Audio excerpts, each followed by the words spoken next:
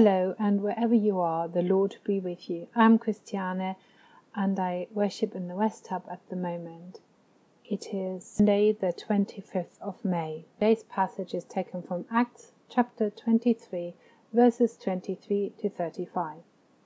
Then he summoned 2 of the centurions and said, "Get ready to leave by 9 o'clock tonight for Caesarea, and with 200 soldiers, 70 horsemen, and 200 spearmen. Also provide mounts for Paul to ride and take him safely to Felix the governor." He wrote a letter to this effect: "Claudius Lysias, to His Excellency the Governor Felix, greetings.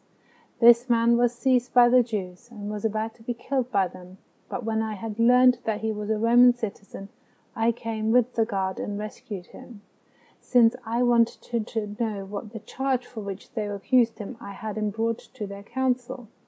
I found he was accused concerning questions of their law, but was charged with nothing deserving death or imprisonment. When I was informed that there would be a plot against the man, I sent him to you at once, ordering his accusers also to state before you what they have against him." So the soldiers, according to their instructions, took Paul and brought him during the night to Antipatris. The next day they let the horsemen go with him, while they returned to the barracks. When they came to Caesarea and delivered the letter to the governor, they presented Paul also before him. On reading the letter, he asked what province he belonged to, and when he learned that he was from Cilicia, he said, "I will give you a hearing when your accusers arrive." Then he ordered that he be kept under guard in Herod's headquarters. This is the word of the Lord. Thanks be to God. There has been an unfolding drama over the last few chapters. Romans, high priests, Pharisees, Sadducees, the mob, and a man sent by God. Only a few weeks ago we remembered very similar events were taking place and ended in the events of Easter. This time, however, things turn out quite different. This time, the man sent by God, Paul, gets a personal letter from the tribune, 2 centurions, 200 soldiers, and other things, and a horse, to get him safely away from the Jews who want to kill him. And once he reaches Governor Felix, he stays not in prison, but in Herod's headquarters.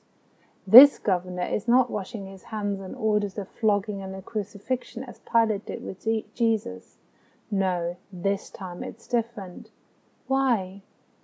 Because, as we get reminded, Paul is a Roman citizen, and hence is entitled to the protection of Rome and certain privileges. Paul also uses his citizenship strategically to influence the course of events.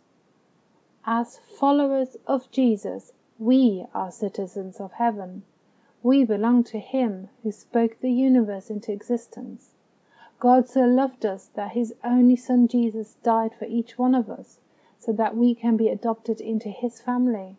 He sent the Holy Spirit to daily remind us that we are loved, not alone, and belong to God's kingdom. All we had to say is yes to the invitation to follow Him. We are God's people under His protection, filled with His power. How aware are we really of our standing with God? How does it influence our prayer lives, our thinking, and our speaking? Does His perfect love cast out our fears? Do we trust Him that in every situation He's working for the good of those who love Him? See Romans 8:28, i.e. you and me.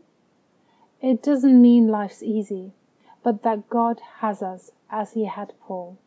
And Paul used every opportunity to point people to Jesus, regardless of his circumstances, as he was not only a Roman citizen, but most importantly a member of God's wonderful, transformative and powerful kingdom. Let us be inspired to do the same, be people whose lives and actions point others to Jesus.